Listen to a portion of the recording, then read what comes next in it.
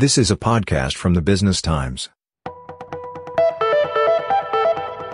Hello, everybody. Welcome to the BT Mark to Market podcast. My name is Ben Paul, and I'm a senior correspondent at the Business Times. This series of podcasts, which is based on my weekly column in the Business Times, aims to provide analysis and insight on market trends and corporate issues in Singapore. We're in the first week of February 2023, and despite major central banks around the world tightening monetary policy very rapidly over the past year, there is still a fair amount of optimism in the market. The local benchmark Straits Times Index in particular held up quite well last year, rising 4.1%. The STI has also kicked off 2023 on a strong note, rising 4.2% so far this year. But it's not just investors who've been bullish. Many Singapore-listed companies also appear excited about their own prospects, judging from the share buyback activity in the local market. According to a report by the Singapore Exchange last month, a total of 86 companies with primary listings in Singapore repurchased more than $1.69 billion worth of their own shares in 2022. This was much higher than in 2021, when a total of 85 primary listed companies spent nearly $1.19 billion buying back their own shares. It was also higher than in 2020, when the onset of the pandemic bashed down the whole market. According to the report from SGX, 100 primary listed companies repurchased nearly $1.04 billion worth of their own shares that year. So I thought it would be a good idea to delve into the topic of share buybacks in this podcast. I'm going to talk about why companies repurchase their shares from the market and why the practice is usually considered to be a good thing for investors. I will also talk about why I've never been terribly keen on Singapore companies buying back their own shares. I will also offer some views on how the boards of companies and investors can ensure that share buybacks happen for the right reasons, which I hope will spark a wider discussion on this topic. Share buybacks are often taken as a signal from a company's board and management that its business is thriving and that its share price might be too low. Companies that repurchase their shares in the market are effectively returning cash to shareholders who want to exit. Shareholders who remain invested stand to benefit from an increased share of the company's future earnings. Returning cash to shareholders in this manner is sometimes an integral part of a company's strategy to unlock value and achieve a higher market price for its stock. For instance, the company that conducted the biggest share buyback operation last year was Keppel Corp. It spent nearly $500 million repurchasing 75.9 million shares, according to the SGX report that I mentioned earlier. Keppel said in January 2022 that it had established a $500 million share buyback program after making significant progress in its asset monetization initiative. The company said back in September 2020 that it would monetize as much as $5 billion worth of assets within 3 years. Keppel has since said that it is on track to exceed this target by the end of 2023. With a very well-communicated intent on Keppel's part to unlock value, its share price has been trending higher since September 2020. Just before this podcast recording, Keppel shares were trading at $7.08. That's about 7.4% above the $6.59 it paid for the 75.9 million shares it repurchased in the market last year. Another company that has seen its share price rise after buying back its shares last year is Raffles Medical Group. SGX said in its report that Raffles Medical spent more than $24.3 million scooping up nearly 20.9 million shares in the market last year, paying an average price of $1.17. Just before this podcast recording, Raffles Medical was trading nearly 28% above this average price at $1.49. The story here is rather different from Keppel, though. Raffles Medical was a beneficiary of the pandemic, with its revenue and earnings in 2020 and 2021 boosted by its participation in the government's COVID-19 vaccination and PCR test programs. The share buybacks by Raffles Medical in 2022 were done during the first 6 months of the year, as the pandemic had waned and the market price of its shares had sagged. The last reported transaction was done on June 28, 2022, when the company bought 700,000 shares in the market between $1.12 and $1.13 per share. Only a month after that, on August 1st, 2022, the company reported very strong results, it saw a 51.3% rise in its first half 2022 earnings, on an 11.2% rise in revenue. If you look at Raffles Medical's price chart, you can see this results announcement seemed to spur a recovery in its share price that continued into 2023. Raffles Medical's earnings momentum has not waned. It went on to report a 57.3% rise in its net profit for the 9 months to September 30, 2022, on a 9.6% improvement in revenue. The company will be reporting its results for 2022 on February the 27th. Now, despite these examples, companies do not always correctly anticipate the best time to repurchase their shares from the market. The reason is that companies tend to have the inclination and means for share buybacks only after a period of strong financial performance, when their share prices might already be elevated and their businesses might be on the brink of a cyclical downturn. Indeed, the increased share buyback activity in the local market in 2022 came after a rebound in the Straits Times Index back to its pre-pandemic levels. With the global economy now slowing in response to tighter monetary policy, some companies have already seen their share prices fall below the levels at which they repurchased their shares last year. For instance, Singtel is currently trading 4.9% below the average price of $2.68 that it paid for the more than 12.5 million shares it repurchased in 2022.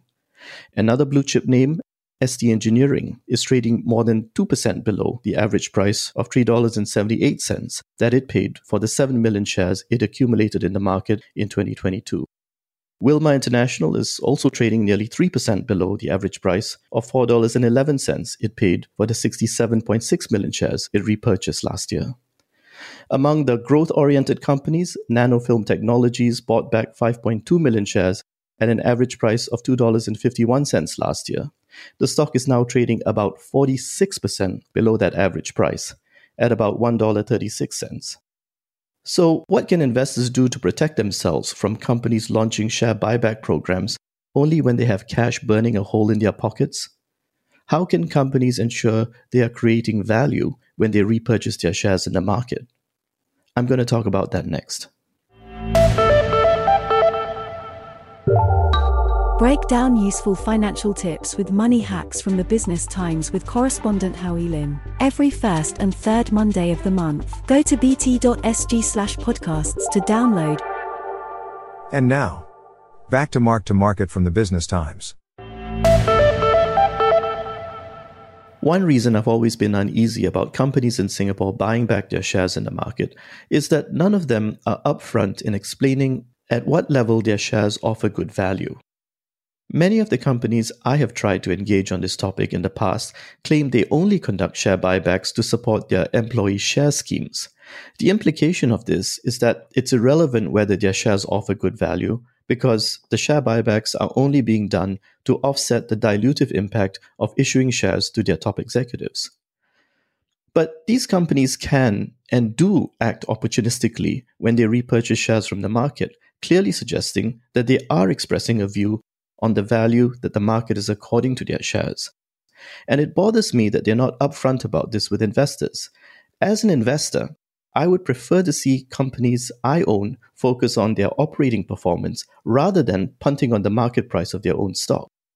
As I pointed out before the break, companies sometimes overestimate their own intrinsic value and misjudge the trajectory of their share prices.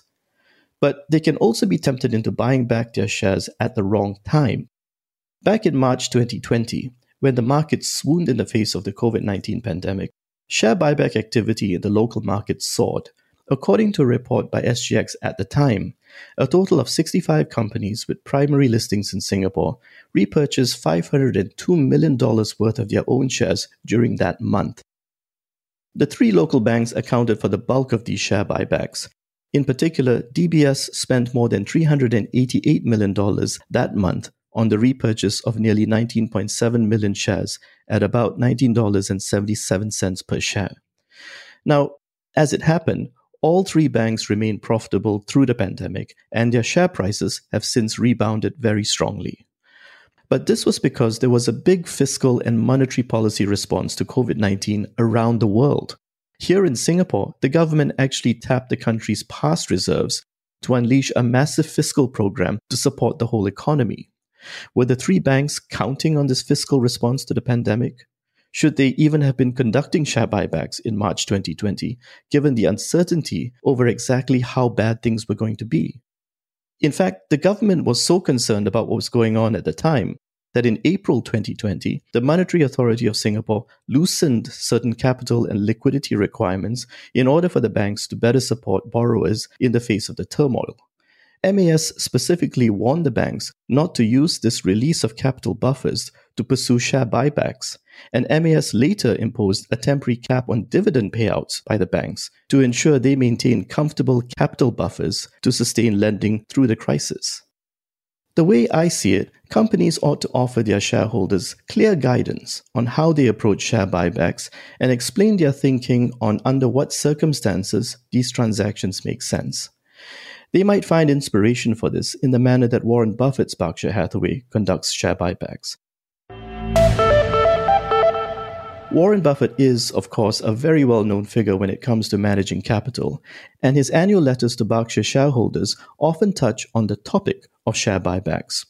For instance, in his 2016 letter, he was very specific about the price at which buying back Berkshire shares would make sense.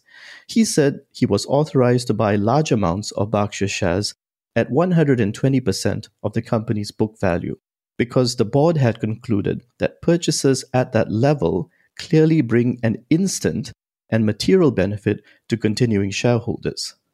He went on to say that a 120% of book price is a significant discount to Berkshire's intrinsic value, a spread that is appropriate because calculations of intrinsic value can't be precise. Buffett also explained that the authorization to buy back Berkshire stock at 120% of its book value does not mean he will prop up the stock at that level.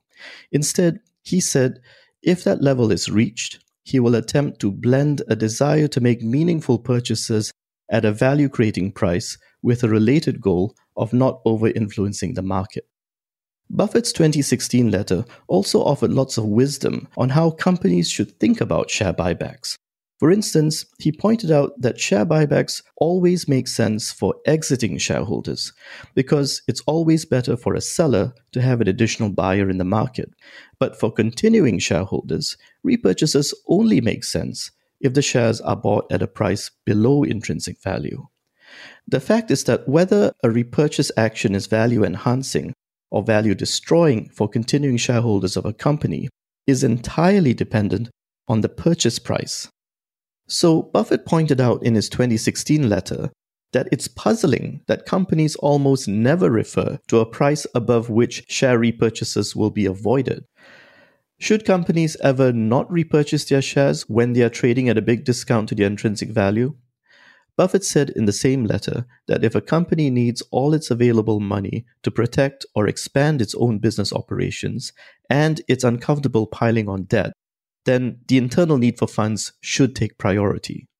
He also made the point that sometimes an acquisition or investment opportunity might offer far greater value than the company's own undervalued shares. Now, most leading companies in Singapore offer investors a lot of information about the operational and financial aspects of their businesses. But these companies tend to shy away from discussions about whether their shares are undervalued or overvalued. At best, they will refer you to an analyst report, but refuse to actually say whether they agree with the prognosis offered by that analyst. One reason for their reticence is that determining the intrinsic value of a company is not a simple matter. Warren Buffett himself concedes as much, and while he linked Berkshire's intrinsic value to its book value in his 2016 annual letter, he has explained elsewhere that the company's book value is gradually becoming a less and less relevant metric because of the nature of the assets held by the company. But the only way companies can be sure that share buybacks make sense for their continuing shareholders is if they pay less than the intrinsic value of those shares. So if the boards of these companies do not have a clear sense of what their shares are worth, they shouldn't be attempting to repurchase them from the market. In my view, if a company is unable to articulate as clearly as Warren Buffett the price at which they are prepared to repurchase their shares, investors should vote against the company's share purchase mandate when it's put forward at its AGM. For that matter, investors should probably also vote against the company's resolutions to issue new shares to ensure the company does not issue shares at too low a price. Of course, voting no might not stop these resolutions from being passed, especially as many Singapore-listed companies have a dominant shareholder. But it would send a message to the boards of these companies that they need to raise their game. Directors on the boards of Singapore companies should not remain in their positions if they feel they are not competent enough to determine the intrinsic value of their company shares with an appropriate margin of safety. I'm Senior Correspondent Ben Paul, and that's it for this episode of Mark to Market. That was a podcast from the Business Times. Send your feedback to podcast@sph.com.sg. Find us on Apple, Spotify, Google Podcast or via the Google Voice Assistant Amazon-enabled devices. For more podcasts by The Straits Times, The Business Times, and Money FM 89.3, you can also download the audio by SPH app.